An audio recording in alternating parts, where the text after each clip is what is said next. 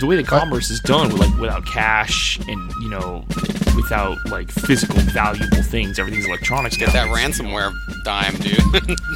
Oh man, now I know who hacked Sony. Now I know who hacked Sony and stole my fucking account details. An Italian flag goes across your screen. Fuck. They got me again. Goddamn Mafia.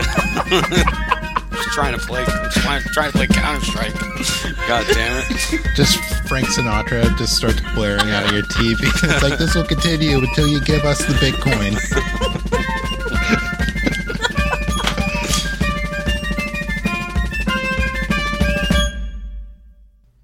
Welcome back to the Trilateral Troika. This is Steve, along with the other Steve. I'm chewing. Fuck all of you. And Ryan. I get the real ginger beer again. The Goslings, the Black Seal one. Oh, it's so good. What is it? Yeah, they're pretty good. Ginger beer? Yeah. Yeah, that's like straight out of Jamaica. I need a punch in the face to wake up today. Not literally. Just ginger beer is fine. I was gonna say. I mean. You're in Florida. You could hire someone. I wouldn't even have to hire him. Just be like, hey, punch me in the face. Hey, just punch go me down in to the the gas face. station. I'll give you punch you in the $1. face. It's like, yeah, there you go. I'll tell you what. I'll buy you a pack of Munchos. Just hit me in the face. All right. Giving the homeless work. Ryan. Hey, for a thing of hot Takis, punch me in the face. The blue. These aren't blue, man. I get another hit for that. All right. Speaking of punching homeless people in the face. I mean, homeless people punching other people in the face for money. Special guest today is the creator of Bum Fights. Oh, no. Not that guy. That guy's fucking awful. Today, boys, we're going to be talking about one of the largest heists in U.S. history. Oh, man. Is this the Cayo Perico heist? The Lufthansa heist? It's the Lufthansa. Lufthansa fight. Yeah. Oh, yeah, the Lufthansa heist. I fucking love Goodfellas. Hey, listen, where's the gabagoo?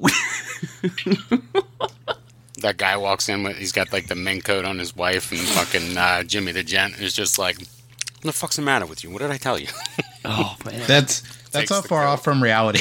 Oh, no, it's not. No, I know the whole story. It's going to be great. I love it.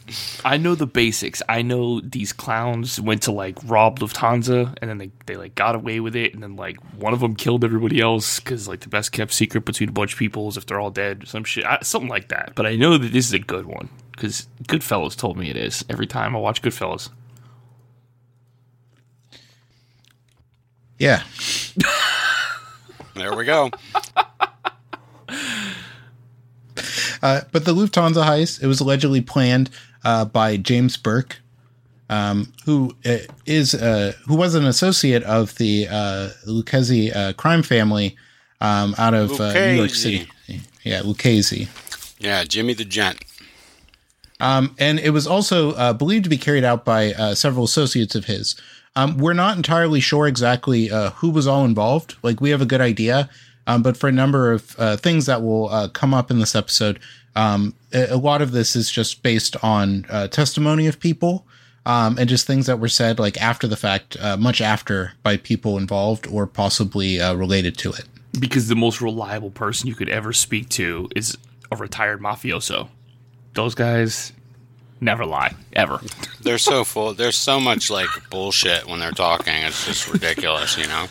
They don't care about money and trying to write a book and all that. They're just giving it to you. They're straight shooters is what I'm trying to say. Sammy the Bull and Michael Francis are like the two most prolific ones around right now. And they're fun to like listen to if you're into that mafia shit, but they're awful people who fucking definitely are not telling you everything and flat out lying a lot of the time. So yeah. I also kind of feel like too that within the mafia that there's just like designated guys, kind of like, you know, like UFO disclosure, that there's designated guys that they just let talk. I don't know. I don't know anything about that, but it's possible. I mean, it would almost make sense at this point. Well, it's the way I see it is that you have guys that are like, they're allowed to like talk about this stuff because they're not going to incriminate anybody. You know what I mean? Yeah, Francis isn't incriminating anyone. Neither is what's it called, Sammy the Bull. I mean, if anything, they're just making asses out of themselves. But because the only people they ever incriminate most of the time are people who are already like in jail and like incriminated to like dead. hell and back or dead. Yeah. So no one that can really be hurt by it. They're not really naming names that are going to put people away. The plot was believed to began with a bookmaker, Martin Krugman, who told one of Burke's associates, one Henry Hill, the main character from Goodfellas, that the German airline Lufthansa was flying in currency to its cargo terminal in JFK International Airport. Henry Hill, as I must remind everybody, who is a snitch. But go ahead, keep going. Yeah. It's a huge snitch. He died a few years ago, actually, but he's going Howard Stern all the time. It's fucking hilarious. Yeah, he's making like YouTube videos. Like, come on, dog, stop it. He's like OJ on Twitter or just making those videos. Yeah. Yeah.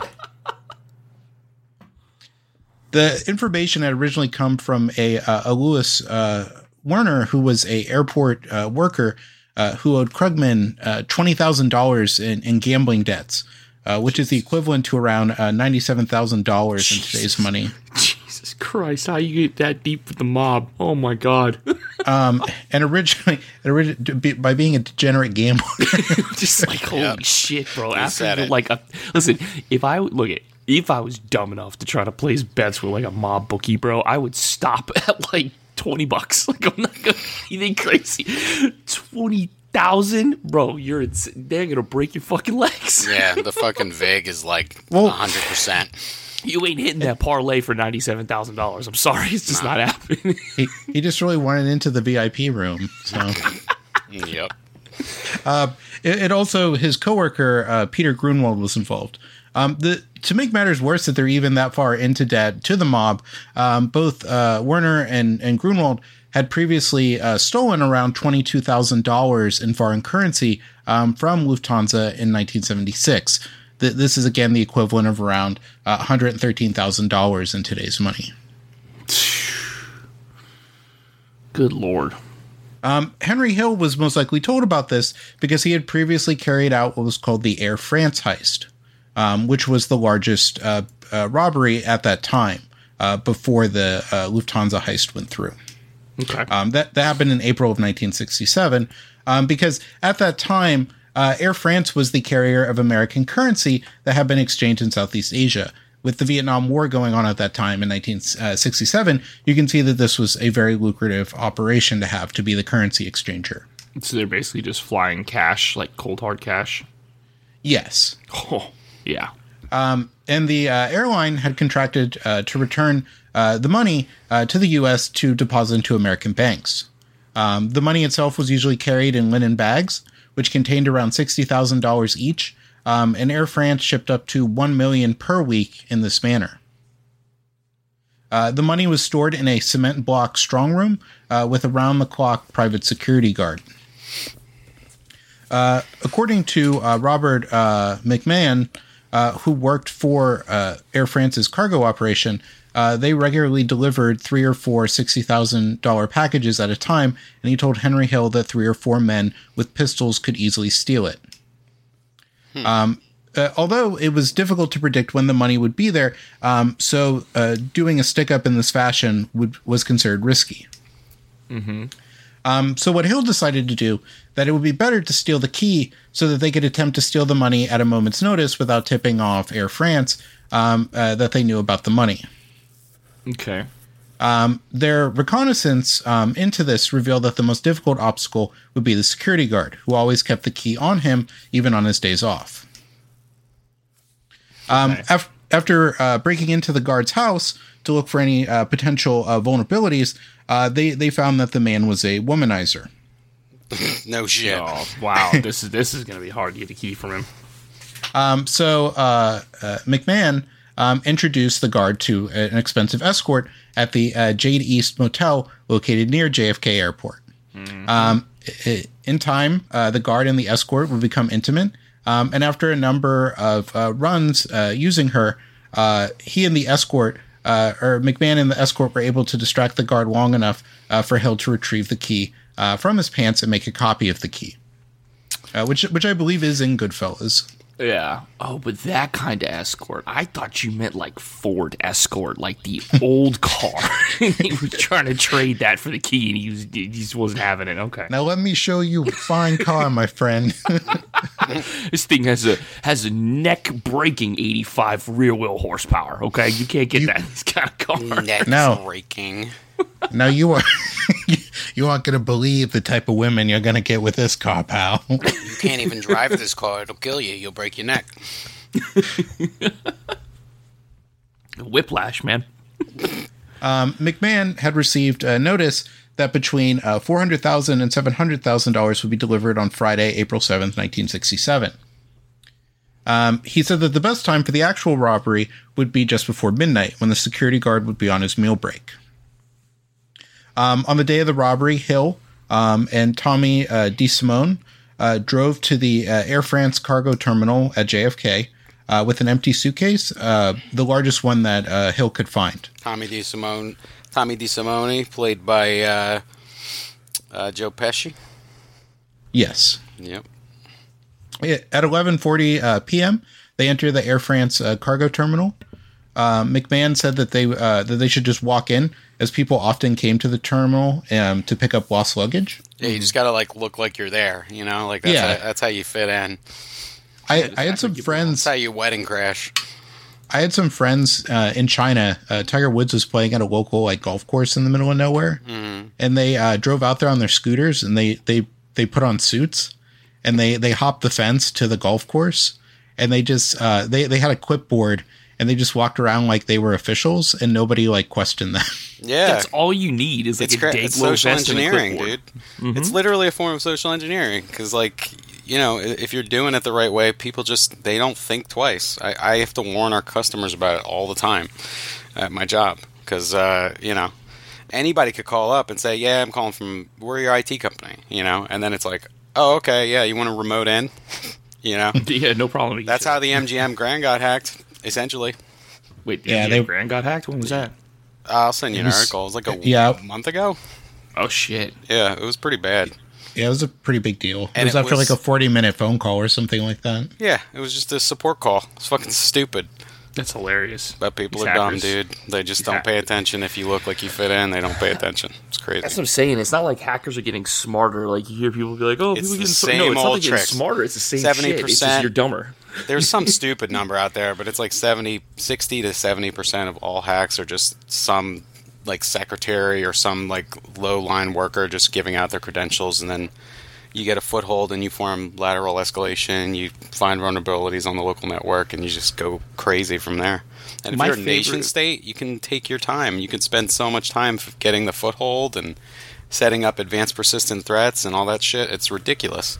My favorite thing is the people who find a USB stick in the parking lot and just plug it in. Just plug it in. Well, first of all, to our audience of 6, don't ever do that.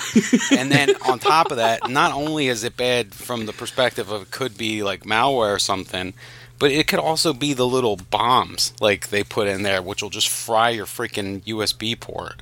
Oh, I thought you meant a real bomb. No. It's like a USB. I forget what it's called. It's like a hot shot. Though you plug it in, and it just basically just lights on fire. So you never want to plug those things in ever. It's stupid. Wow. Anyway, they didn't have USB in the Lufthansa Heist, so let's keep going.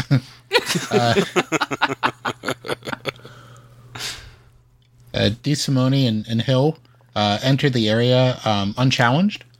They were able to unlock the door with the duplicate key, and they were able to quickly find 7 of the bags, which they loaded into the suitcase and left. No alarms were raised, no shots were fired, and no one was injured. The theft was not discovered until the following Monday, when a Wells Fargo truck arrived to pick up the cash to deliver it to the French American Banking Corporation. So the money was just sitting on a table behind a locked door. That's it. Pretty much, not in a safe or anything. It was like a storage room. Apparently they used a small flashlight and just found the bags. Unbelievable. They deserve to get robbed. and apparently this also sort of set up Hill's sort of middle level mob career. because he gave them like a taste of the heist, and that like ingratiated them to him. Mm-hmm. Okay.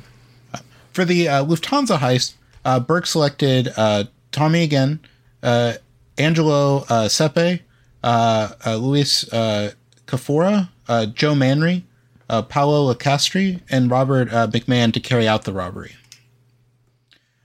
Burke's son, Frank, would drive one of the backup vehicles, while one Parnell Stacks Edwards was tasked with disposing the van afterwards. Stacks.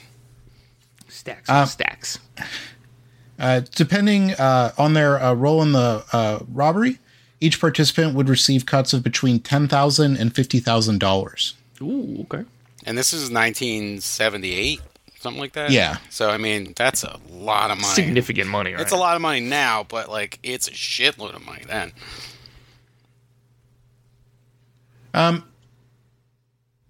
So this was all depending on the amount on their estimated haul, which was only $2 million compared to what they would actually take in the robbery, which was $5.875 million.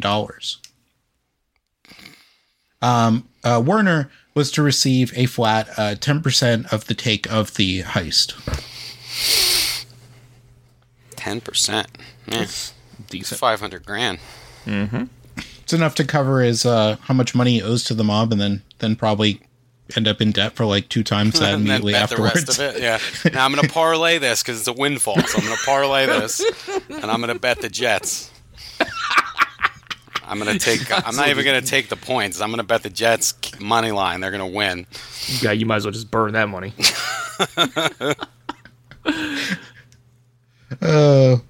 At around 3 a.m. on Monday, December 11th, 1978, a black Ford Econoline van carrying the 6 members of the robbery crew pulled up to building 261, which was Lufthansa's cargo terminal at JFK.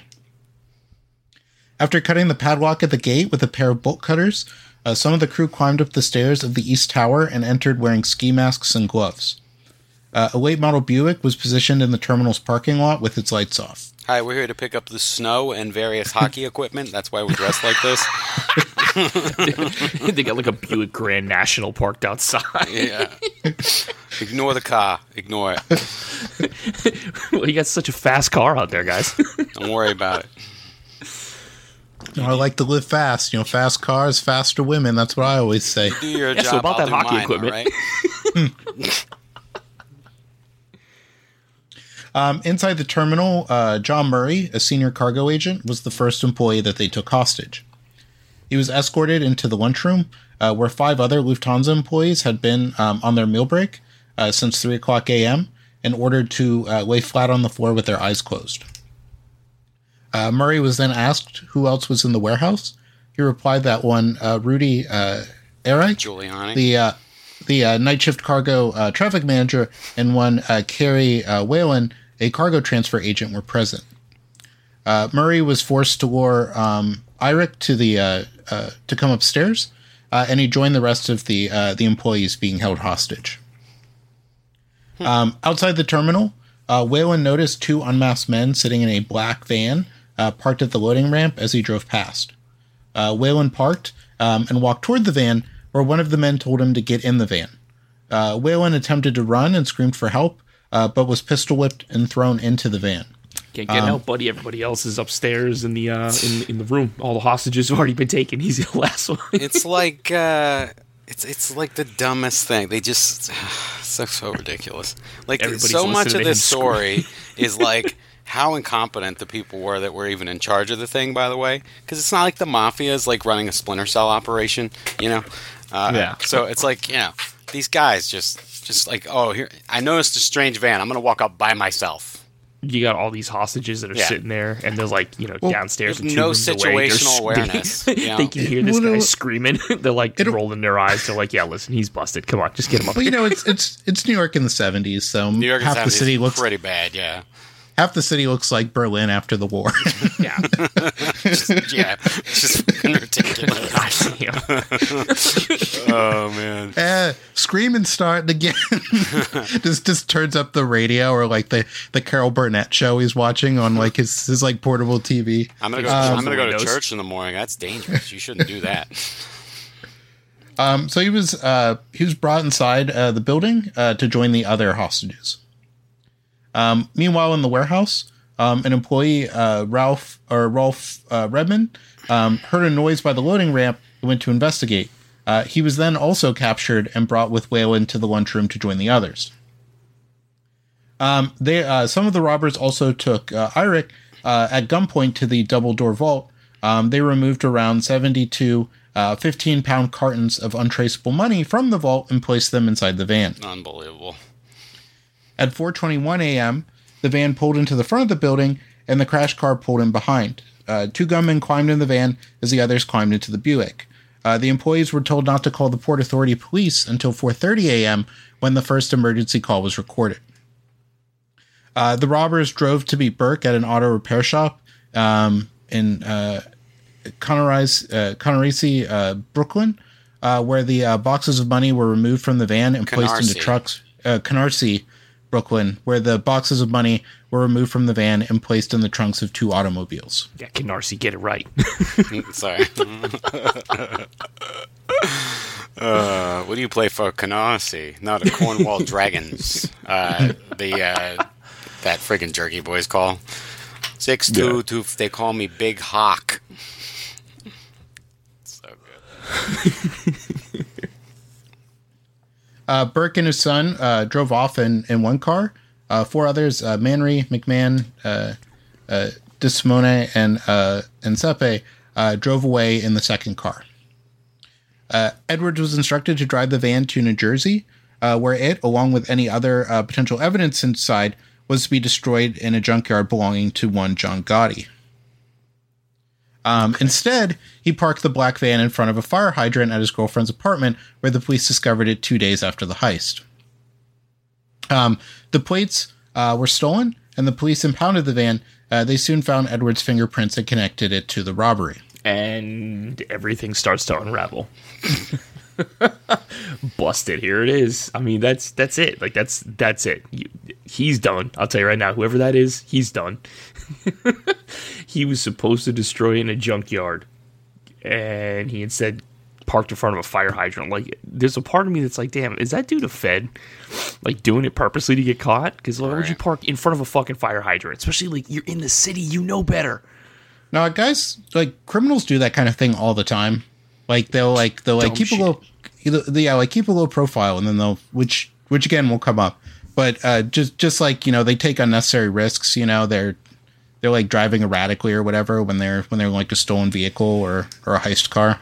Yeah, it's like they're robbing a bank with like Steve said, like they're robbing a bank with a fucking Countach instead of like instead of like a Crown Vic, like something low key, bro. Like, why are you so flashy? Lucchese Capo Paul Vario ordered DeSimone to kill Edwards. Ah, see? Once they found out where he was hiding, DeSimone and Sepe went to his hideout and shot him 5 times in the head. Overkill. Not necessary. I feel like one would have done it. Well, I think also like Mafia style was also probably like sending a message. Mm-hmm.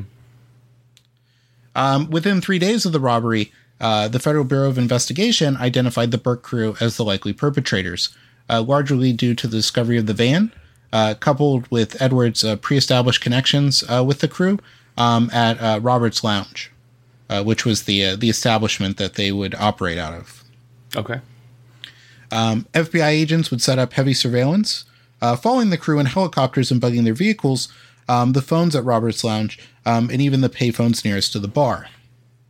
The FBI managed to record a few bits of chatter, despite the background noise in the establishment, such as Sepe telling an unidentified man about a quote-unquote a brown case and a bag from Lufthansa, and him telling his girlfriend, "I want to see, look where the money's at, dig a hole in the cellar," and some of it was garbled, rear lawn. I swear to God, these dudes can't shut the fuck up. That's the biggest problem. I mean, Jesus Christ, dude, just shut the fuck. Take your money and just disappear. Just disappear. Shut up and disappear. So despite having this evidence of them talking about these things, there's obviously not enough to connect them to the heist, and they were not able or did issue any search warrants. When Whalen was interviewed by authorities, he was shown police archive photos and positively identified one of his assailants as Sepe. Irick later reported that the robbers were well informed and knew all the safety systems in the vault, including the double door system, whereby one door must be shut in order for the other one to be opened without activating the alarm. The robbers had ordered Irick to open up the first door to a 10 by 20 foot room. They knew that if he opened the second door, he would activate an alarm to the Port Authority police unit that was at the airport. Okay. It was after this point that Hill notes, one Henry Hill noted in later recollections of this, and also I believe as part of his testimonies, that Burke became paranoid once he realized how much attention that Edwards had brought upon them with his failure to destroy the video or destroy the van and resolve. Video. No, there's no video involved. Aw. That with him not destroying the van and like them connecting everything. So he resolved to kill anyone who could implicate him in the heist. Yeah, just Moltisanti walking around with a handy cam in 1978 while robbing the fucking Lufthansa. Yeah. That's just, I must be loyal to my capo. You know? He's got a Super 8 camera. You guys, this was the best. Can you do the heist one more time? The first time didn't really work for me. He's got a sound He's got like a lighting gaffer and a sound guy. Like he's holding the boom mic over him as he's like pistol whipping the guy. You just hear from the side like, cut. All right, stop it. This ain't gonna work. Wake him up and get the mic closer. I didn't hear the whip. All right. Jesus. So it's with the subsequent murder of most of his heist associates and those involved in the planning, little evidence and a few witnesses could connect Burke and his crew to the heist. Despite this, authorities were eventually able to gather enough evidence to prosecute Werner for helping plan the heist. Werner was the only man convicted of the robbery, and in 1979 was sentenced to 15 years in prison. Got him. Lucchese family associate Donald Francos later expressed frustration with being a close friend of Burke's and a regular person at Robert's Lounge, but was not involved in the heist. Of the people killed, the first one, as mentioned, was one Parnell Stephen Stacks Edwards, who was killed on December 18th, 1978. I believe he was portrayed by Samuel L. Jackson. Yeah. Yeah. So he was killed about a week after the heist happened. Okay. He was a blues musician, credit card theft expert, and a getaway van driver. I don't really know. You can be a credit card theft expert in like 1978. I guess you're just really good at working like those carbon sheets. Yeah, I'm about to say, like, you remember the old, like, dude, especially it sticks out of my head from Home Alone 2 when he's checking into the hotel with his dad's credit card, and it like goes over that little like manual credit card reader. Like, it's not electronic back then, so I guess if you could find a way to mess with those carbon sheets and like just kind of make up a credit card number, you're in there. Well, I think they usually called the credit card company just to check. You think? Yeah. But I don't think they always did it. I think that there was like, because obviously that would take a long time if they have to like call up the credit card company and make sure. God, could you imagine Black Friday and they got to call every person buying with a credit card? They got to call. Oh God. Yeah. The second person to be killed was one Martin Krugman, who was killed on January 6, 1979. He was a Russian Jewish associate of Burks and Hills and owner of a wig shop and men's hair salon, both named for men only in Queens. That wasn't the only thing going on in those shops. Yeah. He was the first one to tip off. Henry, Jimmy, I need my money. Jimmy, where's my money? I just need the money. I've waited. Henry, he's like one of the best fucking been things. Very patient. Stop busting my chops. Like, Jesus. He was, as mentioned, was the one to tip off Burke via Hill about the heist at the terminal. He was eventually murdered and dismembered by Burke and Sepe in Asaro's fence factory. After he became increasingly nervous, and also for his angry demands for his $500,000 cut of the heist, which, as Steve mentioned, is depicted in the film. It convinced Burke that he was about to inform the FBI since he had not gotten his money. Oh my god. His body was never found, and in 1986 he was declared legally dead. His wife Fran received a $135,000 payout from his life insurance company. So all Fran would have had to do is tell the mob earlier, hey, listen, he's going to tell on y'all. Got rid of him, and she would have got her payout way earlier. Jesus. Well, then they probably would have killed her because they knew she knew about it. Yep, that's true. Which we'll find out doesn't like just knowing about it and being like the spouse of the person that doesn't save you. I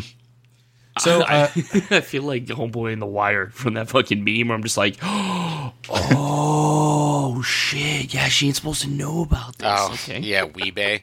Yeah. Yeah. when he goes to the copy shop. Yeah. He's like, oh.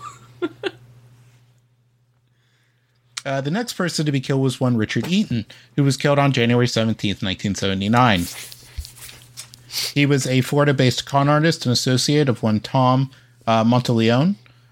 He was uninvolved with the actual heist, but was tortured and murdered by Burke after absconding with $250,000 of his money in a fake cocaine scam, and skimmed some of the take while it was laundered through various legitimate establishments, including Monteleone's club. Also, you said he was a con artist. You don't have to say he's from Florida. You're just repeating yourself. Yeah, that's a tautology. Eaton's body was found hogtied and hanged in a meat freezer truck. Jesus. Burke was eventually convicted of Eaton's murder in 1985 and sentenced to 20 years in prison. Okay. The next one was one Tom Monteleone in March of 1979. He was a Florida-based restaurateur, mobster, and associate of Eaton's. He owned you basically get like a flute, like I'm sorry, not a flute. You get like a domino thing set up, right? Mm-hmm. And then you just knock them all down. That's essentially what's about to happen. Like, we got this whole system set up. It's perfect. And then somebody just kicks the first one, and that's it. It's just like that Wayne's World thing of, like, they tell two people, and they tell two people. Yeah. But it's like he kills two people, yeah. And then they kill two people, and then... That's a good analogy. But Monteleone owned the Players Club, which was a local bar frequented by the Burke gang members, and was accused by Burke of conspiring with Eaton and Ferreira on a fake cocaine deal and skimming off part of the take while laundering it through his club. Yeah, it's a problem. Another one to be killed in March of 1979 was one Louis Kafora, a Brooklyn parking lot owner and money launderer. Jeez. Kafora had been Burke's cellmate in prison and was contracted by Burke to launder some of the take through his collection of legitimate lots. Kafora's indiscriminate, gaudy lifestyle and insistence on informing his wife Joanna about mob business, including the heist, eventually led to Burke ordering both of them to be murdered. Within days of the heist and against Burke's orders, Kafora bought his wife a custom pink Cadillac Fleetwood with his cut of the money. She's driving around in a fucking Mary Kay car now? Yeah, bought his wife a fucking Mary Kay car. Which I think is the car Elvis bought his mother. Probably. Because they always talk about Elvis bought his mother a pink Cadillac. I think it was a Cadillac Fleetwood, probably a much earlier model, but yeah. Hey, listen, guys, we just pulled this huge fucking robbery. Y'all be low key, don't buy nothing too flashy, and here I come showing up in a fucking Ferrari F50. Like what? And to make matters worse, they drove it to a meeting just blocks from the JFK airport where the FBI was still investigating the heist. They're just driving by all like the old school FBI agents, and they're just like just staring at them as they drive by. It's so stupid. Both this pink Cadillac's coming from. Like Jimmy Burke was a sociopath, and I don't advocate anyone killing anyone, but you almost understand, you know? Just fucking bunch of idiots. Literally, just idiots. Hey, don't spend nothing too flashy. Even comes Henry in the same Hill, next day like, with a brand new wardrobe. They kind of make him tragic a little, like not really, but like in Goodfellas, but you almost feel bad, you know. But he was a fucking drug addict. Yeah, like most of the time he's just coked out. Yeah. The Mafia is just full of idiots. Just dumbasses. Not all of them, but they're just violent. That's all they are. Yeah, they're just violent and willing to do violence. A lot of criminals are just, and the problem with crime, too, is, again, you only got to fuck up one time, and the cops will be all over you if they're investigating. So it's like, forget it. You killed us, Karen. What did you do, Karen? But Lewis and Joanna, their bodies were never found. It's believed that they were killed in March of 1979.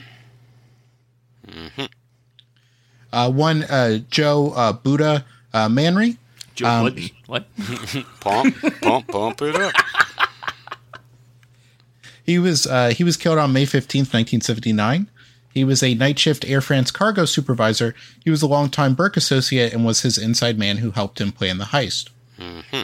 He was repeatedly offered the opportunity to turn state's evidence and enter the witness protection program, as was fellow airport worker Robert McMahon, which is an offer both of them refused. Manry would be found dead in a parked car alongside McMahon 5 months after the heist, shot execution style in the back of the head. Here's the fucked up part, right? Like, I'm not... Sorry, go ahead. Well, I was going to say, there's more than 6 people involved in this then. I thought it was, like, just a very small amount of people. Well, there's also even people who were involved who weren't killed, like, by Burke and sort of, like, to cover things up. There were also ones who just ended up dying of, like, other things that were just, like, mob-related lifestyle deaths. Interesting. I literally thought there was only like 5-6 people involved total. Like, this is a lot more than I was expecting. Yeah, I'm glad you interrupted me. It gave me time to second guess. I was going to say, like, I don't even mind if the mob, like, has a big score like that. Like, they steal just flat out cash from, like, a government or something. I don't really care. Like, I'm actually proud of them. But, like, at the same time, it's like, just, what are you doing? Like... Like, you knew the heat was going to be... I just can't get past that. Like, you knew it was going to be, like, a total shit show for a while. Like, what are you doing, you know? Again, my favorite thing is don't be flashy. Eliminated. And this fucking pink Cadillac that's 37 feet long comes around with the horn. And like, in the horn. Hey, how'd you pay for that? The job I don't have. Okay. You never believe this. I got a business opportunity for you. It's called Mary Kay. You sell cosmetics. He's dressed like he's just this schlubby like older guy just dressed like Dolomite. It's like gold chains and rings, like really flashy, expensive suit. Oh God.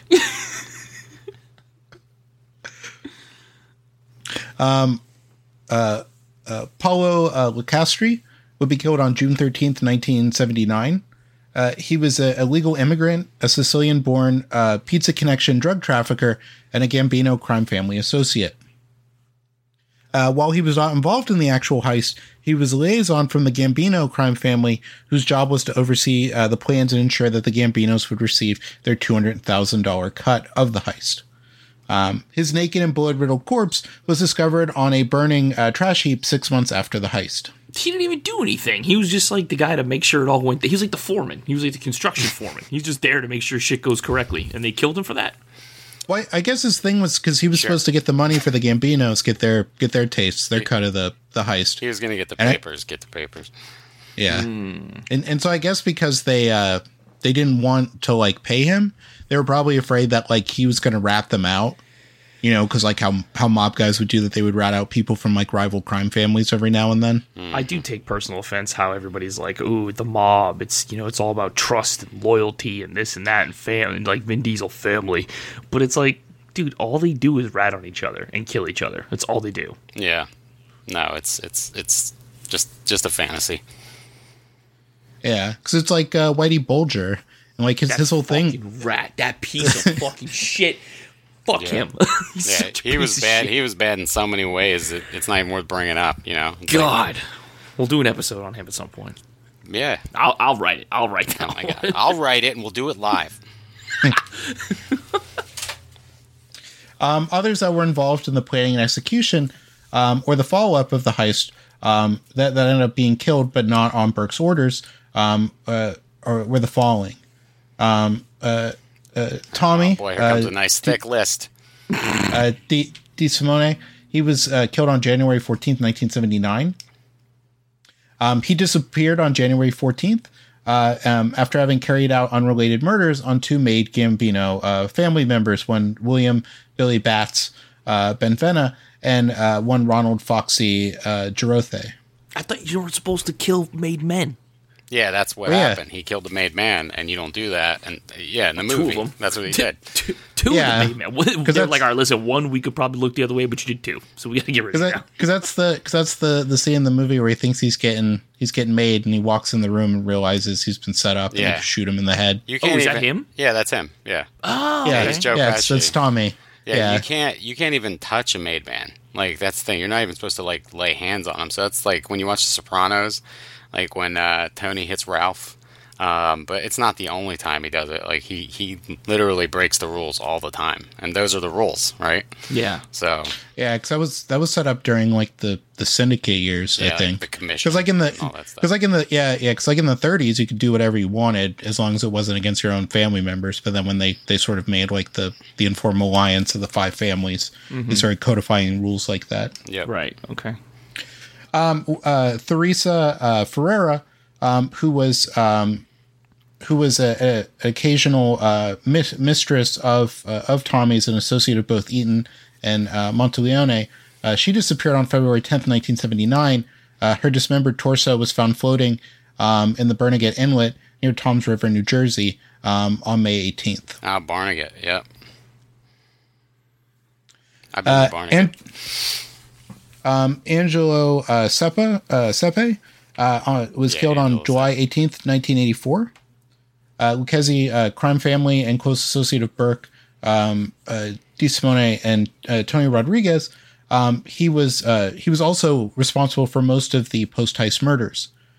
He and his girlfriend were murdered by unknown members of the Lucchese crime family, reportedly a week after robbing a Lucchese-affiliated drug trafficker of thousands of dollars in cocaine and cash earmarked for the family. You fucking idiots. I'm going to rob this fucking drug dealer that's got tens of thousands of dollars that's going to a mafia family. That's genius. Fucking genius. Not even a mob family, your own mob family. Fucking stupid. God damn it, these dudes. Such just, oh god, Three Stooges shit is just out of control with these people. Sepe's 19-year-old girlfriend, Joanna Lombardo, would also be killed on that day as well. No, it's unfortunate. Frank Burke would die on May 18th, 1987. He was murdered by his drug dealer over a botched heroin deal. Or the son of Jimmy Burke, by the way. Right. He would be killed in a drug deal gone bad over a heroin deal. Oh man, what did Jimmy Burke do to his kid's murderer? Well, he was in prison at the time, but I'm sure he probably said something up. Anybody for putting a hit out on somebody. Yeah, he might have worked something out. But in 1980, Burke was arrested for a parole violation. In April of 1980, Henry Hill was arrested on unrelated narcotics charges. He became convinced that his former associates planned to have him killed, which, when you think about it, is probably like one of those things where you could call him like a snitch or a rat. But considering the fact that your closest associate just murdered like a baker's dozen of people over just the loosest associations with one of his crimes, there's a good chance this guy's gonna kill you. I'm about to say yeah, you're talking about Henry Hill, right? Not a real possibility. I'd be scared too. You almost don't feel bad for him ratting. Even though I don't really care. I don't want criminals to be around at all. But I don't feel bad for him ratting at all because it's dude, everybody's dying. Yeah, but didn't he get his money already? Didn't Henry Hill already get his money? He could have blew it all on coke. He blew it all on coke, and I don't think everyone got their cut. I don't think everyone got all of their money. Well, yeah, that was the reason why Krugman got killed. Yeah, was because he wanted all of his cut, and they hadn't given it all to him. So I guess they were still laundering it. I think that Burke was planning on killing everybody anyway, because he was a fucking lunatic. So I mean, that's also if you're dealing with this many people, that's one of the only ways to keep everybody quiet. Well, it's a great example to explain why most conspiracy theories are full of shit. Because so many people would have to be quiet for them to be true. Like, especially big grand ones, like the moon landing and shit. It's like so many people would have to like keep their mouth shut that like it's absurd. Well, it's like one of the things too. Like, not that they're equivalent like morally, but you have to think about it that your average like mafia soldier is not that different from a regular soldier. So like the military being involved in like conspiracy theories that like these guys are kind of dumb a lot of the time. So they're just going to be telling like some stripper next to the base about, like how they got to ride the UFO last week. So like it's not that much different where these guys are all bragging and they get off on it because, there are people who are like, oh, you're so cool. You get to deal heroin? That's awesome. I don't even think that's a soldier thing. I think that's just a dude thing. Like a young... Well, yeah, it's just... what's 18 to 27, like you're just stupid. Well, yeah, and it's also like sort of like somewhat uneducated. You know what I mean? Like, yeah, I understand. Like, I just don't want to call all the troops dumb, Well, I'm not calling them dumb. I'm just saying not like that, anyway. that uneducated, like college guy, like not college guy, but like there's just a lot of guy in his like 20s flopping around. Yeah. And it's just kind of like, they're not going to make the best decision in that moment. And also as well, he was afraid because, he was also, dealing drugs, which people within the family could want him to shut up about that. Cause they were still, cause this is before they all got shut down, which will be happening very soon. So there was feelings that, he could be the one that could, possibly cut a big hole in their drug operation. So he could have been killed for that as well. Jeez. So with a long prison sentence hanging over him, he agreed to become an informant and entered the witness protection program with his family. That's Henry Hill we're talking about, right? Yes. Okay. He was not able to help the government obtain convictions against Vario or Burke for the heist, although both were convicted of other crimes as a result of his testimony. Oh, man, I thought you were going to say he couldn't actually help him, so they kicked him back out of witness protection and sent him back to New Jersey. Other informants that were at the trial was one Janet Barbieri, Louis Werner's girlfriend and future wife, who testified against Werner before a grand jury. William Bill Fischetti, a taxi dispatch company owner and a mob relative who was involved in selling stolen bearer bonds. Peter Grunwald, one of the Lufthansa Heist organizers, who testified against his friend and fellow coworker Louis Werner. Frank Mena, a numbers runner who had been worked over by Sepe and Daniel Rizzo because of his boss Martin Krugman's incompetence. And Louis Werner, a Manhattan accountant who doubled as a money launderer. I believe Louis Werner was also the other Werner's brother. Okay. Yeah, maybe. I don't know. In 1982, Burke was convicted of conspiracy and sentenced to 12 years in prison for his involvement with the 1978 and 1979 Boston College basketball point shaving scandal, based primarily on testimony of the former mob associate Henry Hill. There's a video on YouTube, by the way, of like Henry Hill talking about like going into like the details of the scandal, which is actually kind of interesting. Shaving? Yeah. Yeah, I watched something about that. I want to say it was like a 30 for 30 ESPN. There was a 30 for 30 about point shaving, yeah. Yeah, I think they had mentioned it in that then. But yeah, it was very interesting because, basketball was one of those ones I was like, how can you really, rig basketball? Because I'm not going to say it's luck getting the shot, like getting points and stuff, but I feel like it's a lot easier to rig other sports than it would be for basketball. It is the easiest sport. Incredibly easy. It is the easiest professional sport to. But then I never thought of the refs, though. You know what I'm saying? Like I never thought of the refs being that actual. Oh, like point. Tim Donaghy, yeah, like those guys, yeah. Because you can look at somebody and be like, "Hey, you got to beat this team, right? The other team's not going to like actively throw the game, but you got to beat them, which means you got to be good."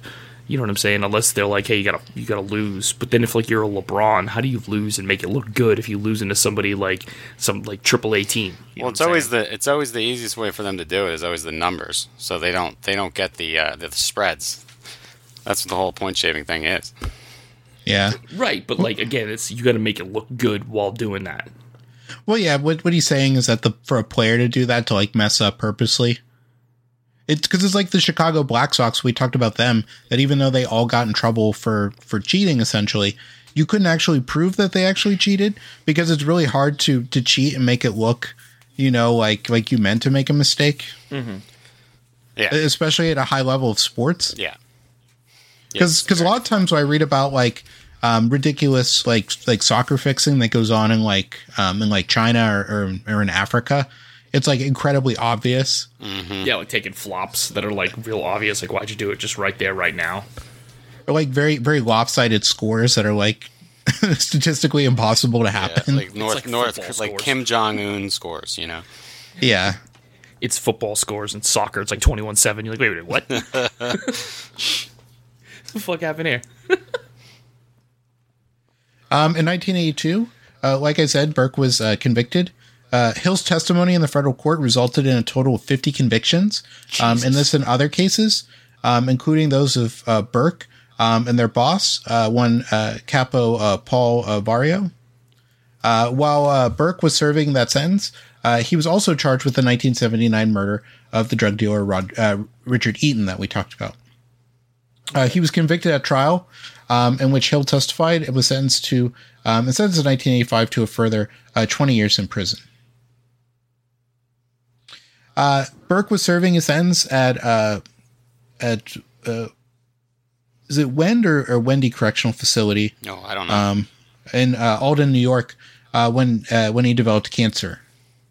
He died on April 13th, 1996, while being treated at Roswell Park Comprehensive Cancer Center in Buffalo, New York.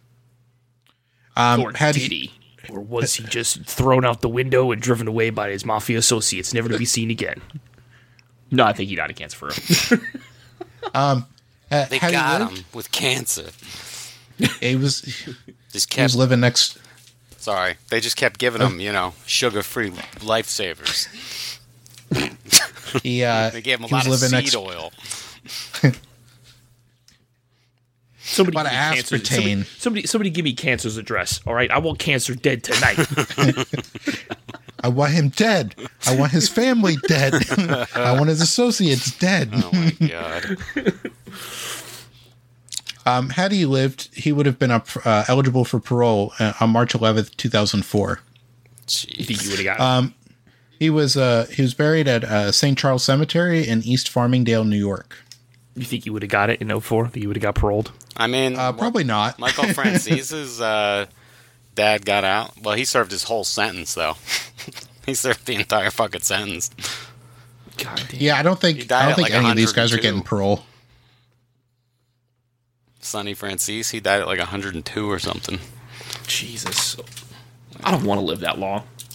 It depends. At 100, listen, at 100, my body's falling apart at 37, okay? Am I at 100? 103, sorry. Crazy. He died in 2020, by the way. That's Michael Francis' dad. No way. Absolutely. No. In Goodfellas, Michael Francis is at the bar. They actually mention him in the movie. Like, Mikey Francis. How you doing? Like that. It's when he's introducing all the people. Yeah, that's him. Mm-hmm. His dad's a fucking legend. Never ratted. Lived to be 103. It was all those home cooked meals in prison. That got him through it. He was probably the closest thing to an actual mafiosi who followed the rules, didn't rat, and did everything like the quote unquote right way.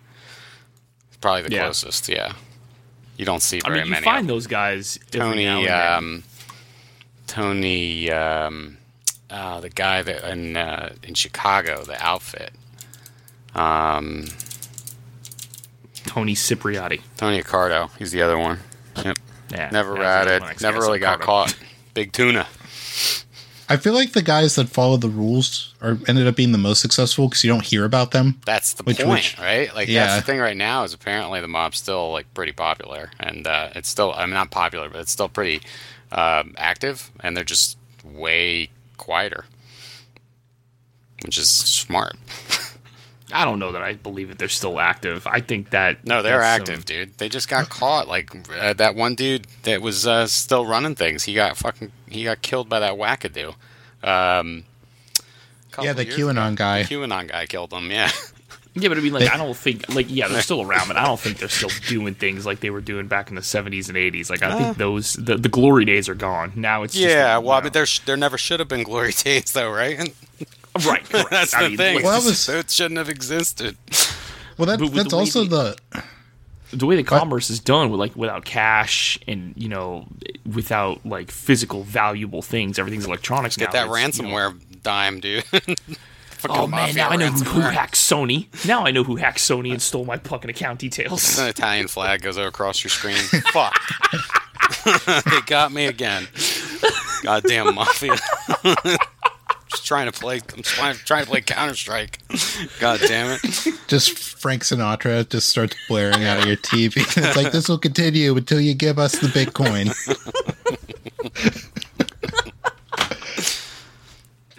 Well, I think a thing too that comes up that's sort of like unspoken, but you see threads of it all the time, is that the mafia was actively in like collusion with like the United States government until like the mid '60s.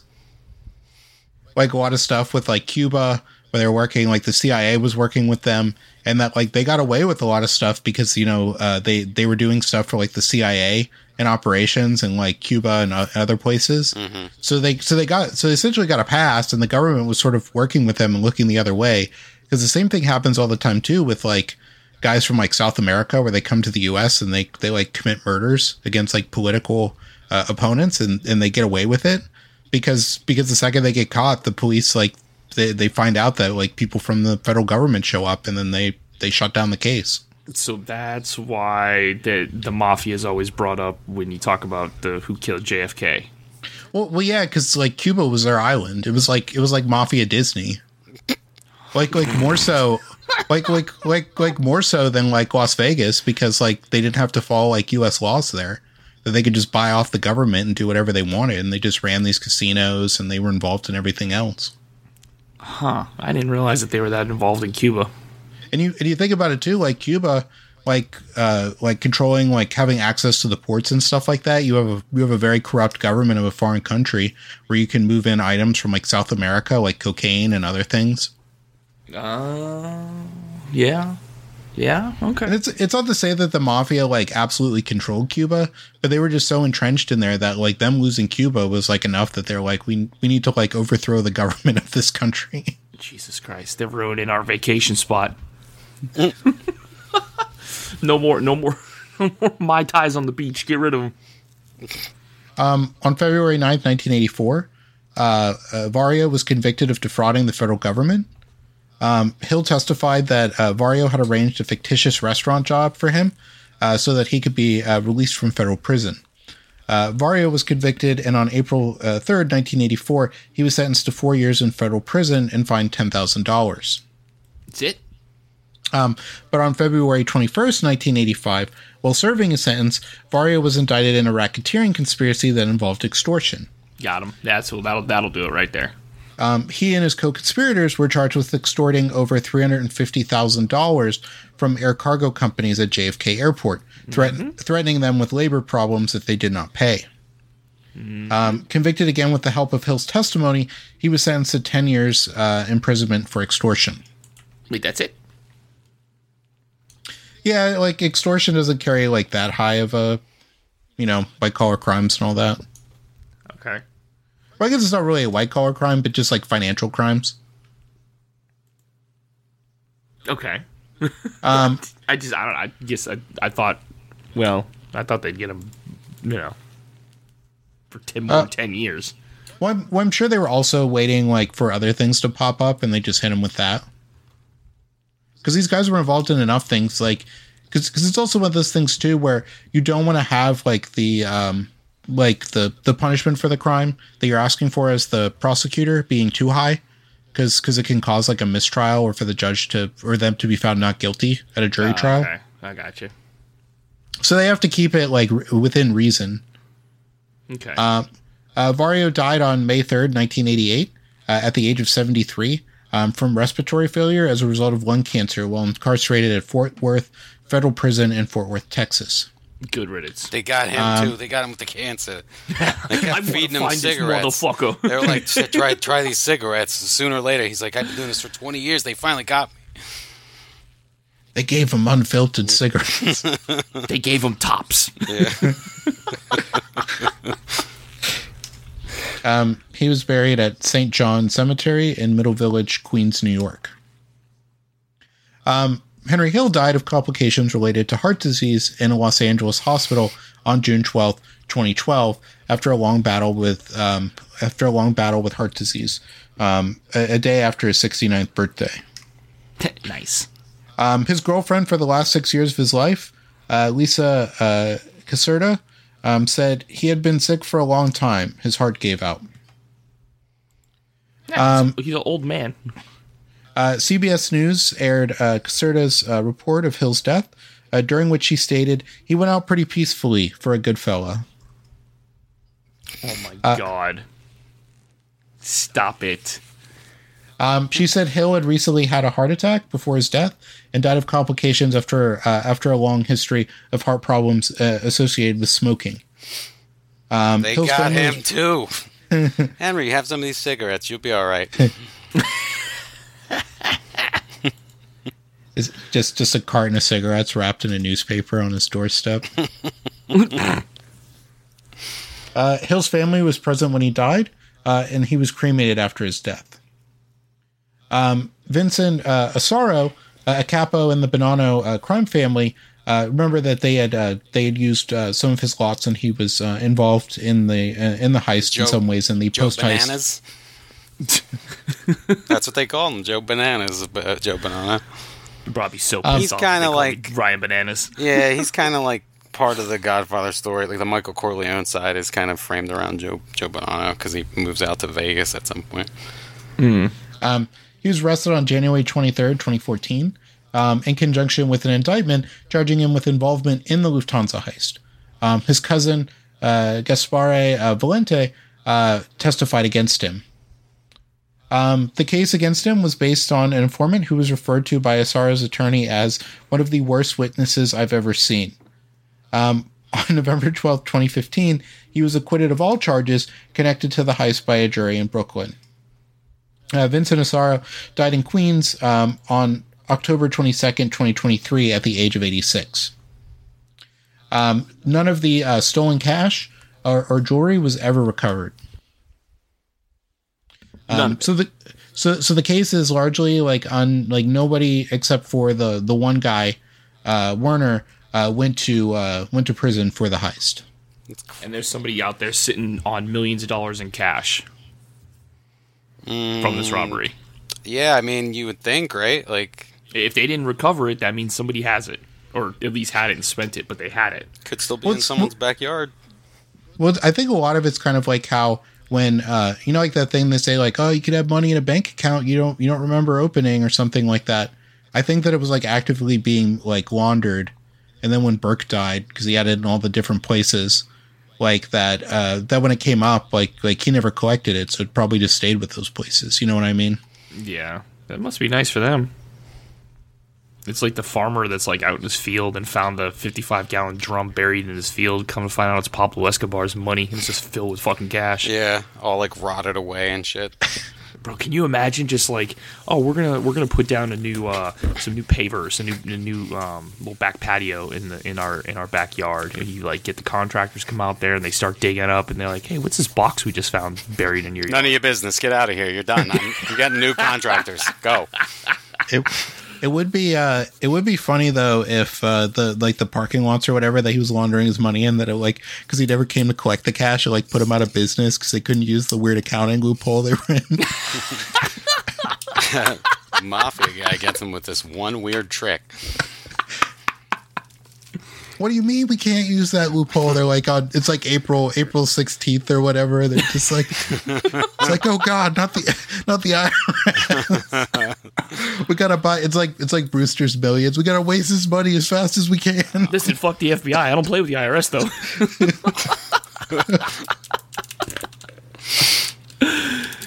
Oh man. So, where are we at with it now? Like, is there any current information about it at all? Did they close the case so I can finally admit that I was there and I did it 10 years before my birth? There was a zygote at the scene. No one talks about the zygote. like JFK, the courtroom scene where he's just like, yeah, or the scene in the park where he's talking to about like the tramps or whatever. I'm like, would you just call me? You're a well-known tramp. You can give it up, okay? It's not new information. But it doesn't seem like there's really any new information because like a lot of it came out. No one was convicted for it except for Werner. All the people who were involved are like dead. Like even today, like even the people like who were tangentially involved. 'Cause you have to remember, like these guys were in their like most of these guys were in their like 50s and the 70s. Yeah. It's not like they were like young guys. Yeah. Oh, I was looking up because you said Thomas DeSimone was Joe Pesci's character, and I looked him up. This dude was 28 when he went missing. Yep. But the problem is that all these photos of these people look like they're in their 40s. Everybody looks so much older than they actually were. Dude, we were back just then. talking about that. I was at we were at a thing yesterday, and it's a bunch of like anime kids, and I'm like 41, but we're just selling arts and crafts, and we're sitting there, and we're like, I don't feel like we look that old. And like, well, we look older, but we don't look like ancient, No, and like you look back like maybe like 20, 30 years, and like when our dads turned 40, they didn't look like us. 40-year-old looked decrepit And when back in the day. when their dads turned 40, they looked like a fucking old man. Yeah, they were already in hospice at 40. They were completely bald. Crypt Keeper at 50. Hey. There's nothing wrong with being bald. I'm just saying, like it's just like everything rushed. And I nailed it down to like, and this is not my like idea, but I think I agree with it. It's just like alcohol and cigarettes. Like there was so much more smoking and so much more drinking back then. It's also the lead. Lead, that's another thing. Yeah, You always have because it was everywhere. It was in the gas. Yep, it was in everything. Yep. I mean, I'll give him the smoking, but let's just say I still look pretty young. Okay. Yeah. And you don't binge. I drink a lot. Okay. You don't binge drink though. Like you're not drinking every single day, right? True. Yeah, that's true. So, I mean, you got to work, so you give up a few days, but like at the same time, I got at least I can only drink at best 3 out of 4 days, or 4 out of 7 days. I'm trying real hard to get that 5th day. Then I get my membership card. Oh my god. Get that hole punched. Yes. Free Bud Light. Bud Light. Oh man. All right. We need to take it for free. So that's it, right? That's the whole thing? Yep. Damn. That's the whole thing. Well, if anybody Lufthansa finds that Heist. money, you know what to do with it. Yeah, shut the fuck up. Don't buy a Mary Kay Don't car. tell anybody. Don't buy a Mink. Don't buy a Mary Kay car. If you're going to buy a Cadillac, Do not make sure tell Glenn's black anyone or that white. you know about it with the last name Burke. Don't fucking do that. Don't bet money line on the Jets. Do not bet on the Jets. Do not do coke, or you're gonna have helicopters following your shitty car. Don't do fake cocaine or heroin deals. They tend to end up badly. Yeah, no made man killing.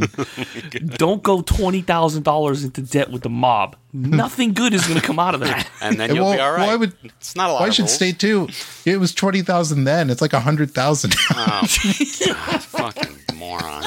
What a moron. Imagine going to the mob, be like, hey, I need you to finance this house I'm going to build. Seriously, though, like, Can I get a reverse mortgage? I'll say this now. I guess I'm getting old, but I'll say this now. Like, if you have a gambling problem, you should definitely call 1-800-GAMBLER. Can you imagine calling like 1-800-GAMBLING and the phone rings like, hey, this is Pablo DeSimone. Need Listen, somewhere you to need put some money your, for gambling. You have a problem with gambling? I think your problem is you don't have a place to do it like safely and in a calm environment. You come over here and lay some lines. The only thing is you're not gambling enough. Okay, come on over. The only thing it sounds like you have a problem with, pal, is a good time. It's so bad. Oh my god. Oh, terrible. Oh my god, I love it. All right, and with that. Good night. Good night. Dad, I gotta go to work. Good luck. No.